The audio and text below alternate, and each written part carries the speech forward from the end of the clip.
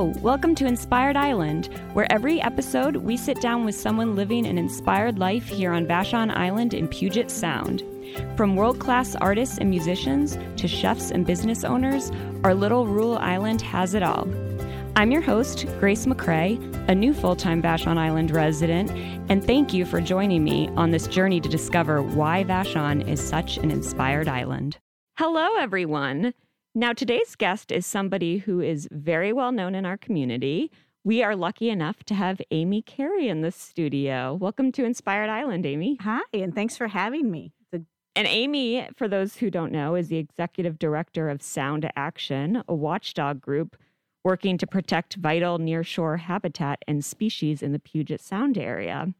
Their work covers many critical parts of the ecosystem, anything from salmon, forage fish, nearshore habitats, orcas, you name it. And many locals know about and subscribe to the Sound Action's Pod Blast, which is an alert system providing text notifications when whales are in the area. And Amy is behind that.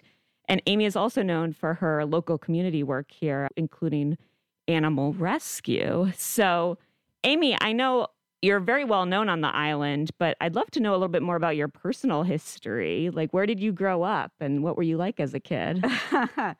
I grew up in Iowa, in the cornfields of Iowa, so about as far away from something like an island in, Puget Sound. And I think perhaps to no one's surprise, as a kid, I grew up in the country. So I was really fortunate to live in a place where my day would be to, leave in the morning and go spend the, day with my friends in the woods and creeks and all of that stuff and come home for, lunch and dinner.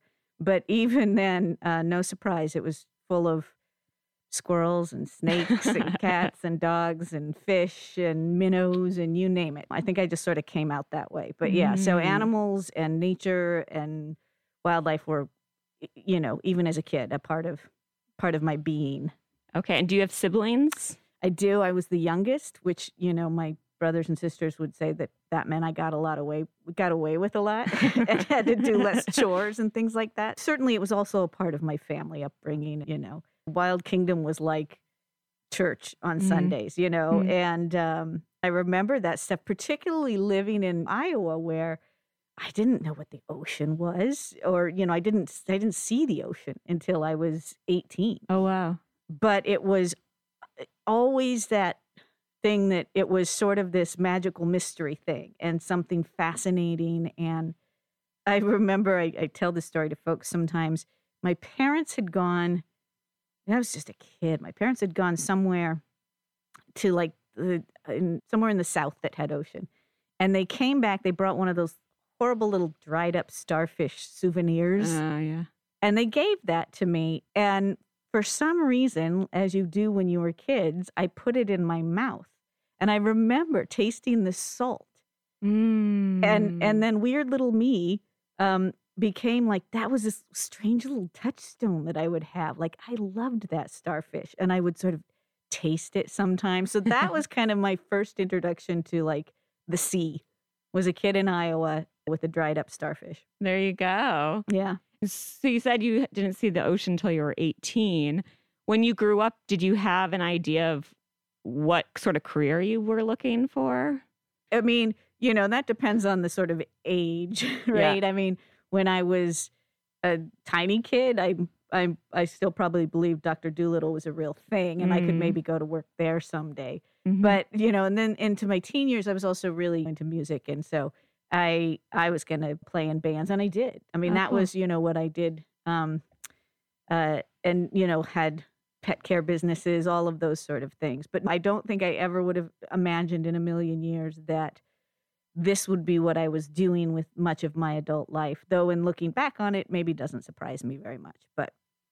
And so what did that journey look like? Did you go off to college? I didn't go to college. Oh, okay. So when I saw the ocean for the first time was in Washington State. Okay. Was at La Push. Can you imagine? That's your first introduction is like the tide pools at La Push. Yeah. Which was covered now. That's when I realized that starfish were purple and not dried out brown colors. And so, from there, and sort of once I learned really about orcas, that was really, I say a lot, orcas were kind of my gateway drug into Mm, environmental work, mm, or my gateway species. But that was really one of the draws in. I mean, just to diving deeper. I don't mean that, pardon the pun, but like to diving deeper into ecosystems and habitat and all of that. And so it just became a part of my sort of everyday and work that I was doing as a volunteer.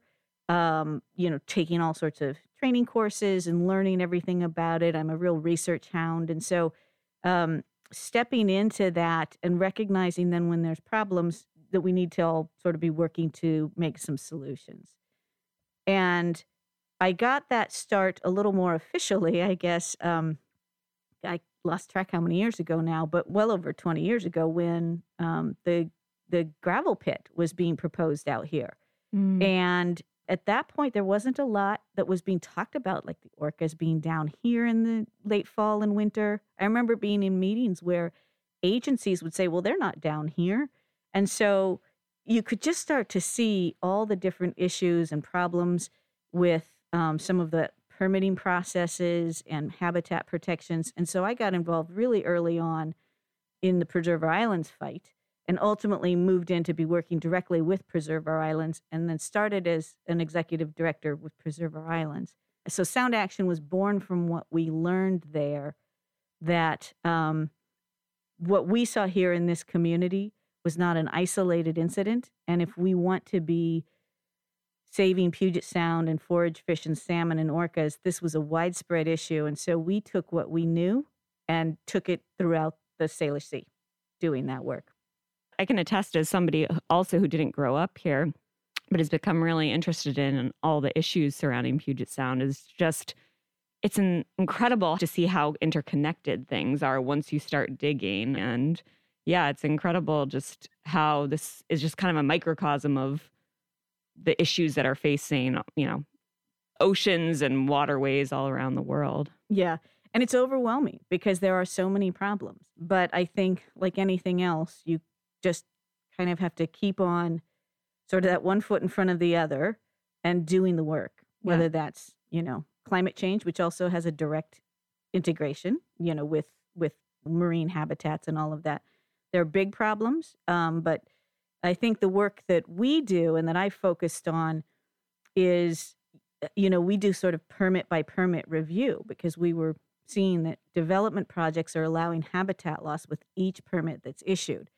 So we actually we have a very targeted approach where you can sort of see change instantly, right? If you're doing some work and there's a permit that's being issued that's going to allow habitat loss and is violating the law, and you sort of correct that right there, you've sort of stopped a little bit of that bleeding. So that was sort of the focus we took on.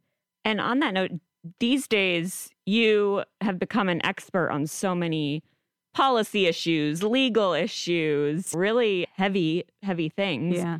Is that something you've just kind of learned the skill set over time through your work in this space, or did you go and get any formal training in any of this type of work? I didn't really, and I think that it's a little atypical, but sometimes the more you dig into this stuff, you find that there are people in different fields and what have you, that there was just something that either came naturally to them or was part of their sort of nature of things. I mean, I come from a family of journalists, Oh, okay. so things like all of us, right? So where's that? That's got to be genetic or something. I don't know. But so I come from this background of being very information and sort of fact-based oriented. And again, I'm such the geek, like research papers are exciting for me to read. And again, policy stuff. So just having that, both, I think, as just sort of something that I'm naturally sort of inclined towards, but then absolutely, like with Preserve Our Islands, it sort of touched on all of these things. It was a legal and regulatory fight at its core. So there was a lot of, how many years was that? But lots of knowledge that came from that. I share that a lot in this community, that not only did Vashon come together and do a really amazing thing together for that, what we all did there is now informing a bigger picture of work as well, because, you know, it was also one of those cases that really highlighted how bad the problem was with permitting issues. You know, Yeah. you would have projects that should have never even really been considered much, but that were given a green light at every turn. And that's what we see over and over and over again. And for those who don't live on Vashon or maybe new to Vashon, what's sort of the 30-second pitch on what Preserve Our Islands was and accomplished? So a large multinational mining company proposed what would have been the largest gravel mine by volume of its kind in the country on the shores of Maury Island with an industrial barging operation. And in orca habitat, salmon habitat, forage fish habitat. And all the permitting agencies were just rubber stamping them. And this community rose up and said, there's a problem here. And it was 13 years, a 13-year fight that we won. And now that is a marine preserve. Yeah, thank goodness. This island would look a lot different. Yeah, the whole Puget Sound would look a lot different. Yeah. Yeah, and talking about orca, it's definitely a species that I've fallen in love with too. Could you talk a little bit about why you like orca and what are the main issues that you're focusing on through Sound Action and personally when it comes to orcas? Sure. You know, I think from what I found, both for myself personally, and I think even watching people experience orcas, I'm not sure that you can describe exactly what it is. It's just a thing that hits you, and it's deep in most people's core. There's certainly things that I think are fascinating with them when you look at the animals, you know, having entire dialects and family structures and how they interact. I mean, in many ways, they behave, the southern residents, which are, you know, the fish eaters, in a way that we should all aspire to, right? Families are close. They take care of each other. They communicate well, all of that.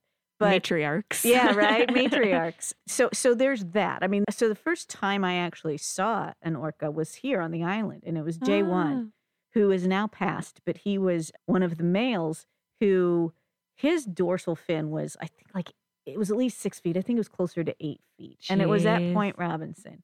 And I had no idea what to expect, right? I'd kind of heard this thing happened there.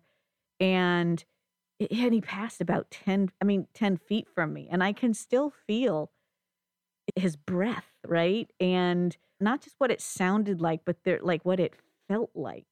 And so that stuff stays with you when you have those interactions. And then if you care about orcas, then you have to care about the smallest grain of sand on the beach, right? Because if you care about orcas, you have to care about salmon, which means you have to care about forage fish and vegetation. And I'm not kidding when I say the smallest grain of sand, because those are the things that bring life to the beaches and bring the food webs to life. You know, they're also clearly sort of an indicator species of things that are very visual for us. It's easy to ignore what you can't see below the waterline. But when you have orca populations in this continued decline, and people are seeing this, I mean, you know, Tahlequah and her baby, the mother who took her baby on the parade of grief for 17 days, was a phenomenal example of how much how much orcas really are that conduit for people to the near shore. And, you know, when Governor Inslee put the Orca Task Force together, I was appointed as part of the prey availability work group, which was their sort of fancier way of saying, what do we need to do to make more salmon or to help more salmon survive? And, you know, that was one of those exercises that at first felt like it was going to be, oh, geez, here's another one of those, you know, how many times do we need to plan something? We know what to do, right? And it was definitely going that way. And then Tahlequah happened, and you could feel the change. You know, I don't know that we are going to be able to prevent extinction. That time is now, but I feel like at least people are, through those interactions with the whales, are recognizing the issue I think in a different way. And again, sort of top down. It's not even just that they think it's fun to see the whales. They are having these core experiences that I will always say sort of bring them in off the sidelines. And do you find that the Podblast, the text subscription service, do you find that creates more activists for these issues? Absolutely. So we started doing that when we were still Preserve Our Islands. And some of it was just natural. I was always the one out there working with the Sighting Network, a couple other folks on the island as well. And so, you're trying to call people, and I'd be driving down the street or in Thriftway going, go see whales. And so we started doing that sort of as technology caught up too, that you could do really easy automated text messaging. And I do feel like, that's a part of the motivation behind it of having those experiences. And truly, it's a land-based sighting network only. So you can see it in people when for the first time or even the second or third or fourth see the whales. It changes. And then it does open that thing where you start having dialogue about all of those different things. So I think it absolutely changes that, and particularly when we get kids out there. Though I see the same thing with adults. So out here we've had just great experiences with that. And there's some sighting networks in different areas of the sound as well. I think they would, we partner with all of them. I think they would say the same thing. And yeah, there have been, I've learned, or I'm still learning, that there's a lot of research organizations and networks of orca nerds, as people like to call themselves. But a lot of them tend to be a little bit north of us. But do you communicate with any of those groups? Absolutely. Yeah. There's definitely, I think, a strong partnership between all of these different organizations. And, we all texting each other. I sometimes, when the whales are, and that's like whether it's Orca Network, Whale Scout, there's some different organizations. But I laugh sometimes because when the whales are coming, either way, I sort of feel sometimes like we're handing a baton off, but particularly on Vashon, right? Because they come down here, and when they're sort of heading back north, it'll be like, and back to you, to give it to the Central Sound people. Yeah. So that we're making sure that we're certainly helping people get there. We're also, there's science to this, right? Yeah. When are they here? What are they doing? It's not uncommon for there to be new babies this time of year in the late fall and winter. So all of those things are being captured, and we're always getting the research teams out to them to do whatever they need to do to be helping them as well. Yeah. So we're working on some legislation right now that's specific to, how will we make some improvements that we need right now to increase salmon populations for orcas. And of course, there's the, very important things like Snake River dams, all of these things that are identified. We know those. When we look at regulatory things, it's what do we do right now here?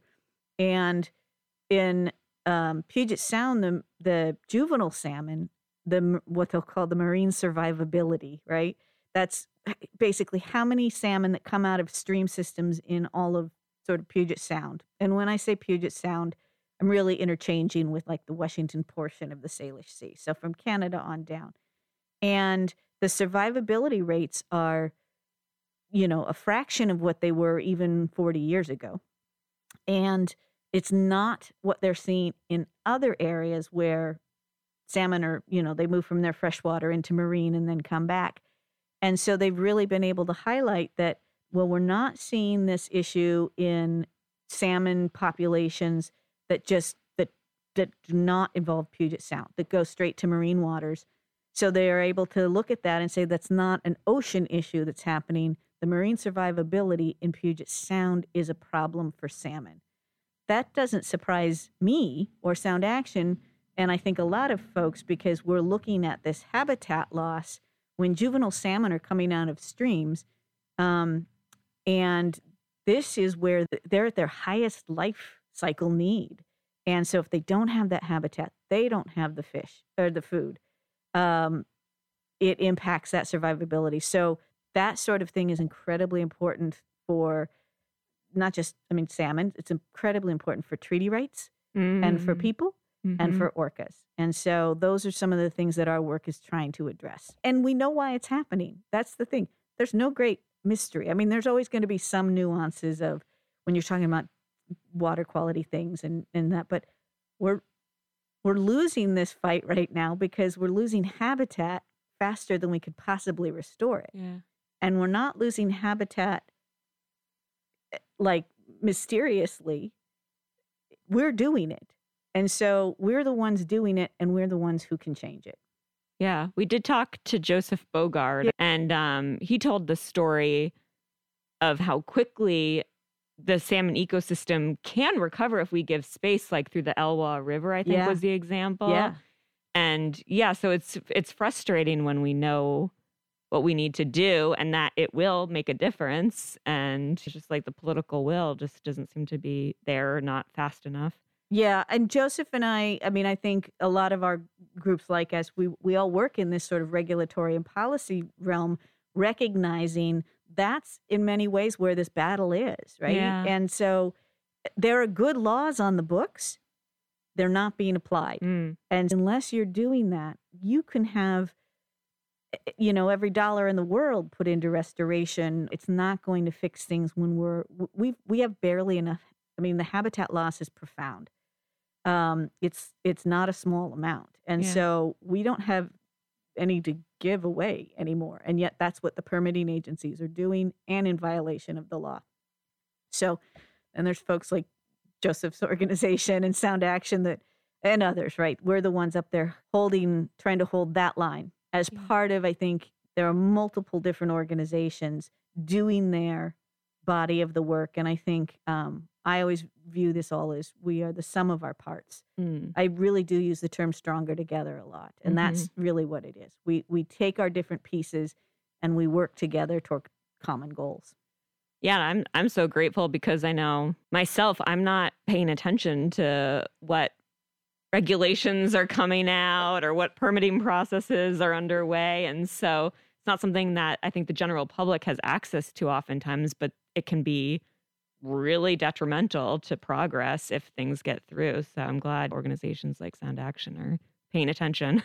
Yeah. And I think that was one of the things early on we realized too, is that if you were to, I wouldn't have believed until I saw it for myself how bad it was. I think most people think, well, the permitting agencies, we have these laws, right? Yeah. We all pass laws. And so I think it is a bit of a surprise for people when they find out how big that gap is and how big the problem is. Totally. And I'd love to talk about a new project that Sound Action's doing, which I'm sure has involved a lot of blood, sweat, and tears on your part, which is the underwater camera and the hydrophone over Yeah. at Point Robinson, which is an iconic space here on Vashon and Maury Islands. Yeah. Could you tell us a little bit about what that is and how it came to be and Yeah. what the current status is? Well, current status is live. And I'm Yay. very excited to say that. So it was, it's great as we were just talking about these experiences and the connections with orcas. And, when I described that first time I saw J1 and the orcas paths tend to go very close to shore at Point Robinson. And it's honestly a bucket list moment for a lot of people throughout the region because, people see it on social media and they've seen the video or news reports. And so we had been talking for quite a while about getting a hydrophone in because there's a hydrophone network, but most of it is North Sound. And so there was always that, well, if they come down overnight, how does anybody know? So we had been sort of talking about that. And honestly, this was born out of COVID in many ways because here we were in a time where all of our worlds were closed, right? We were in our, houses. We were just, at that point too, it wasn't even like just even going to the beach. And so as everything was closed, there was a little light bulb moment of, hey, there's technology for this. We'd been talking about we would put a camera up, like Limekiln has an above water camera. And I just remember thinking like, well, I think we can do this. It's a moonshot, but I think we can do this. And so we started working with a team called View into the Blue, which is the folks who, there was an award-winning documentary, Chasing Coral, that it was the team who had developed these sort of through trial and error on their part, these pretty intricate underwater camera system. And so I laugh because, Sound Action's a really small group and we do really big things and it doesn't faze us. We're like, yeah, we can do that.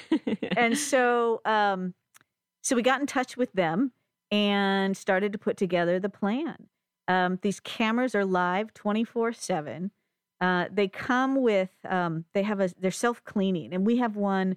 It has pan, tilt, zoom, 360. You move it all around, and the design was to let's see what can we do this and catch the whales when they come by. It would be the first camera. It is now the first camera of its kind for that in the United States. There is a camera up in Johnstone Strait that does catch the northern residents, but it's a fixed camera. Is that the Rubbing Beach Yeah, camera? the Rubbing okay, Beach. That's cool, yeah. And it's in a shallower water. Yeah. So we just started doing it, and we reached out to the community, and it was funny. We had to get permits, right? We're a regulatory agency, and we had to get permits to put it in. Yeah. Which was great. We knew how to do that. I have to laugh though because we watchdog the state permits, the hydraulic code permits, which is a horrible name, but it's a really important law. So we had to get one of those. They're called an HPA. I would have thought that agency would have been really, really careful with our permit, right? We're the organization who they know reads everything. I joke, we had to appeal our own permit because they issued it to us in violation. Like they forget. Oh, that's hysterical. So I had to send it back. We sent our permit back saying, do you want to take another look at this? So anyway, we went through that permitting process. We got the camera.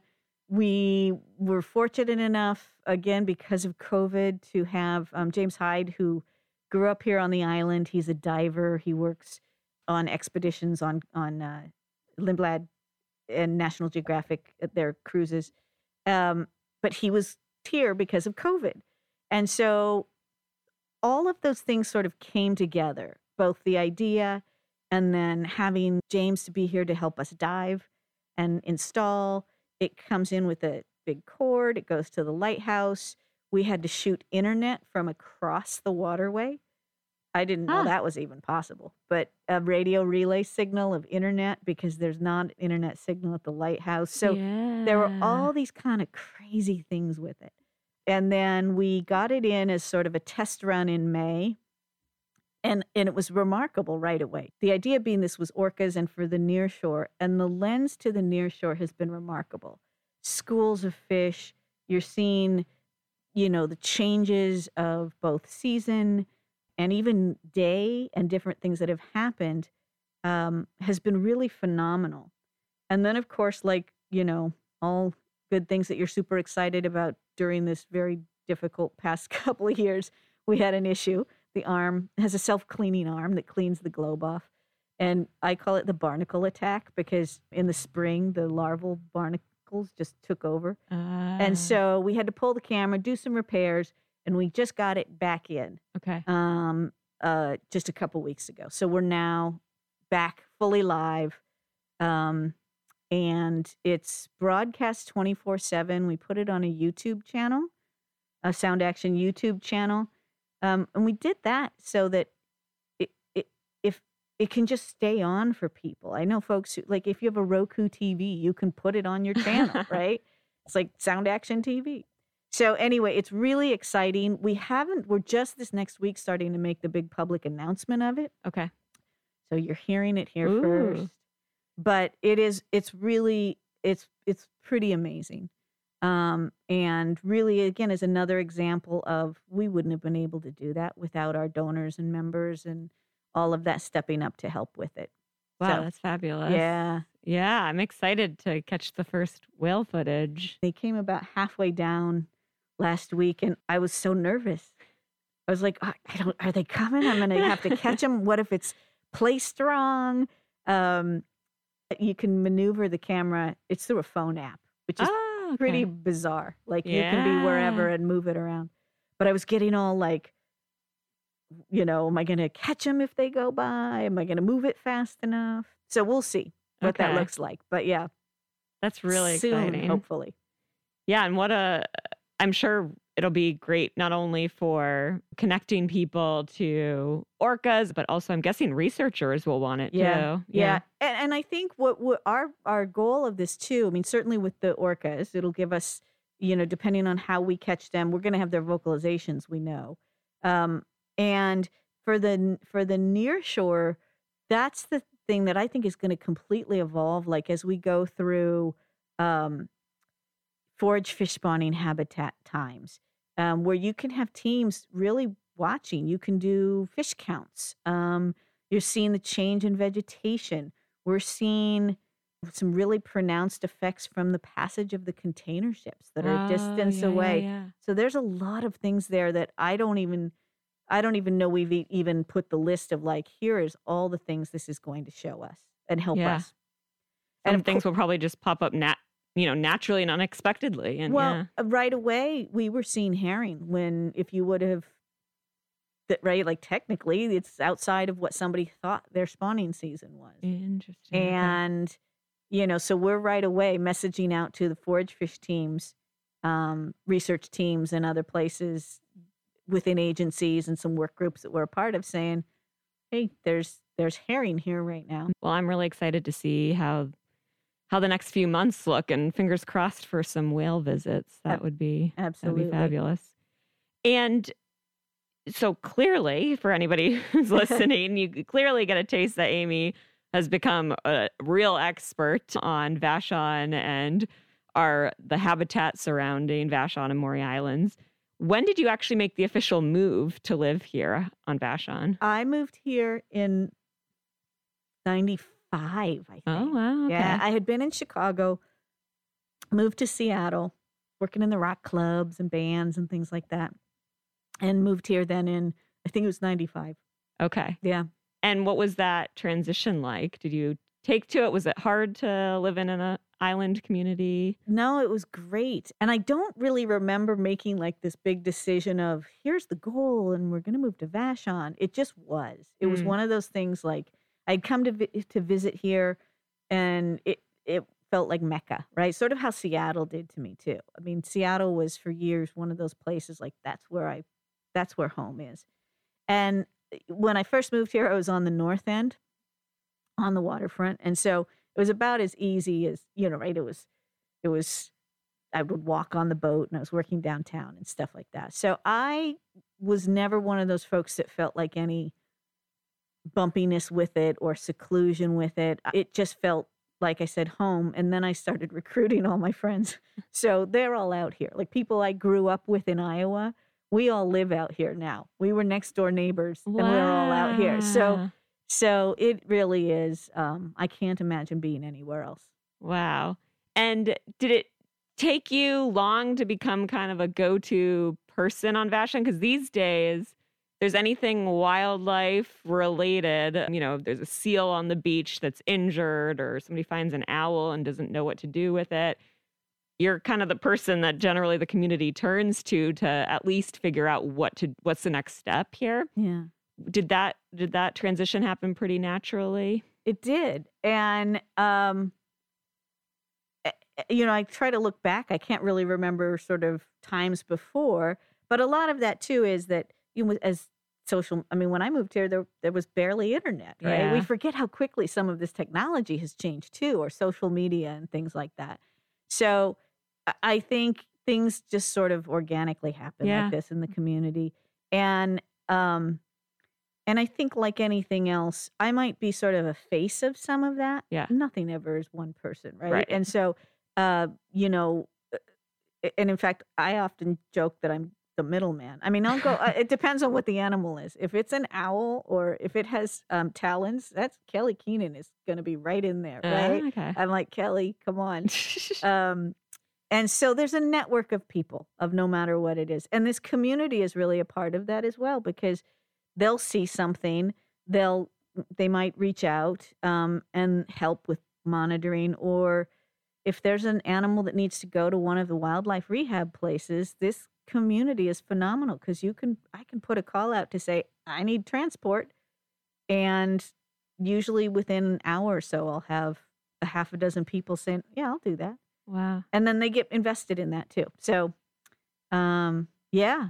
And do you have any tips for those of us residents who want to be supportive of Vashon's ecosystem and wildlife? Like, are there things that are on your mind that like you wish the community knew a little bit more about? Not to use rodenticides. Okay. Don't use rat poison ever.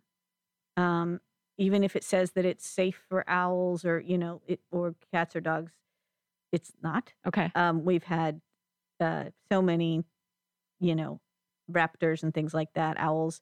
And the same thing will happen to raccoons, that they eat it. And it's just an awful thing to do to an animal. Okay. And there's lots of easier and better ways if you have a pest issue to deal with that. I think that's a big one. Please don't pick up baby fawns.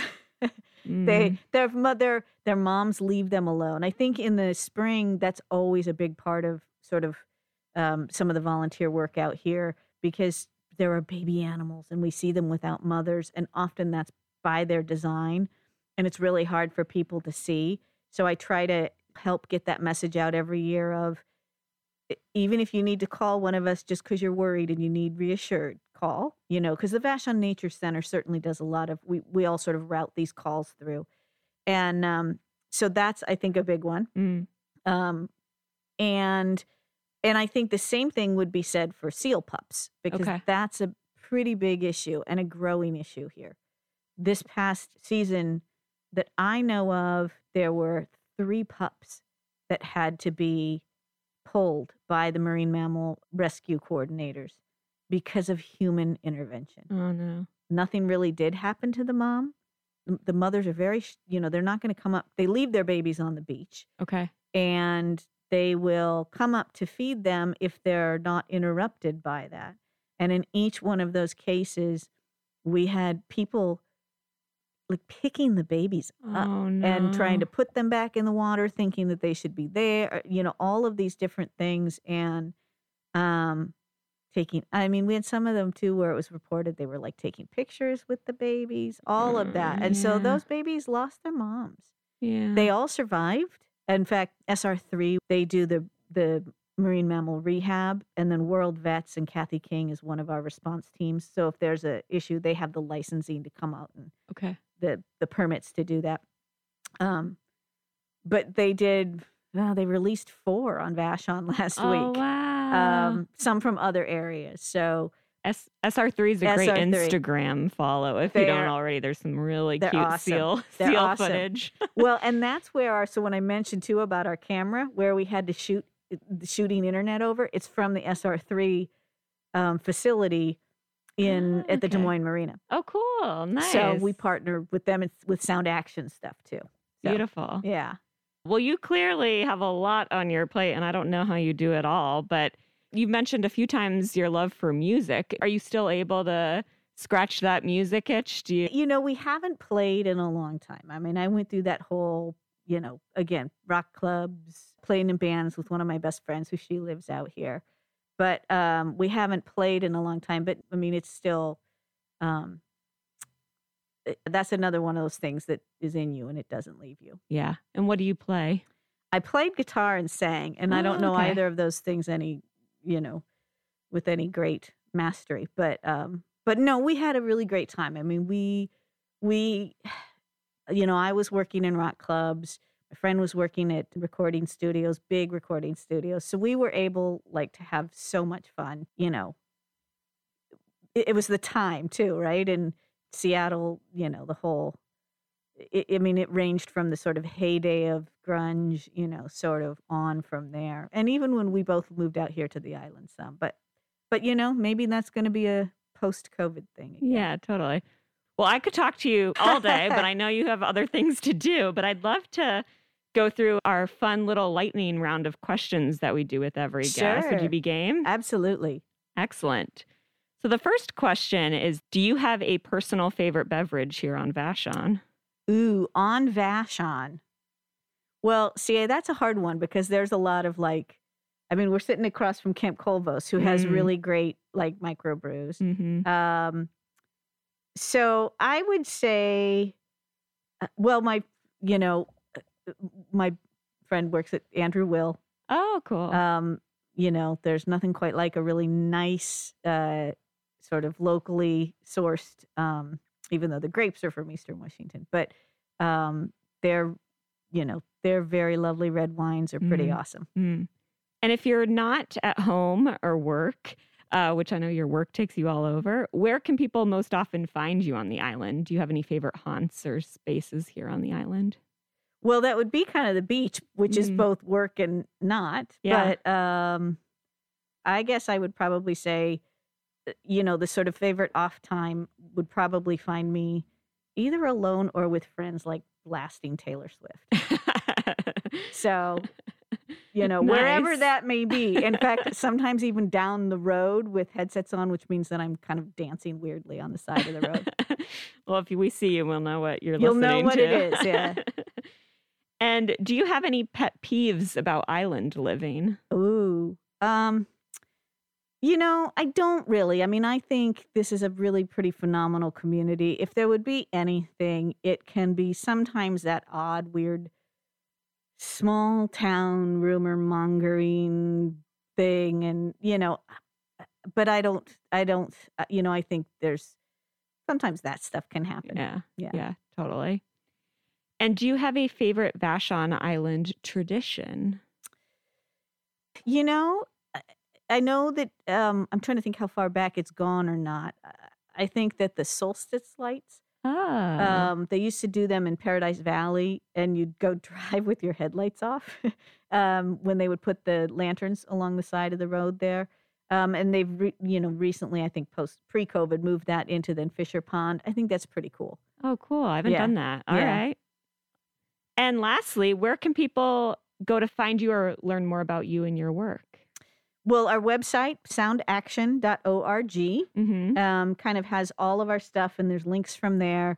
We certainly have social media pages. Facebook page is, I think it's Sound Action Northwest, but you'll find us there. And then the camera is both, the live cam is both, we have the feed on that in our website directly embedded, or on YouTube. Okay. We have our own YouTube channel, and it's there. We also put up some of the videos every day. I'll go through, and because we capture we record the camera, and so I'll go through and catch like cool things that have happened, and so we'll put some of those clips up as well. Cool. And then the link for Pod Blast too, for the Orca alerts is through our website. Just if you, it should have the Pod Blast link there, or it's soundaction.org/podblast. Yes, I Yeah. think that's right. And I'll add all those links to the show notes on the Voice of Vashon webpage for anybody who wants to go explore. Great. But thank you so much for Thank taking the you. time to come in today, Amy. This is awesome. Good. Well, I will hope I get to see you on the beach with rising fins. So. Yes, fingers crossed perpetually. And thank you for listening. Again, this is Inspired Island on Voice of Vashon, KVSH 101.9 FM LP. Until next time, stay inspired.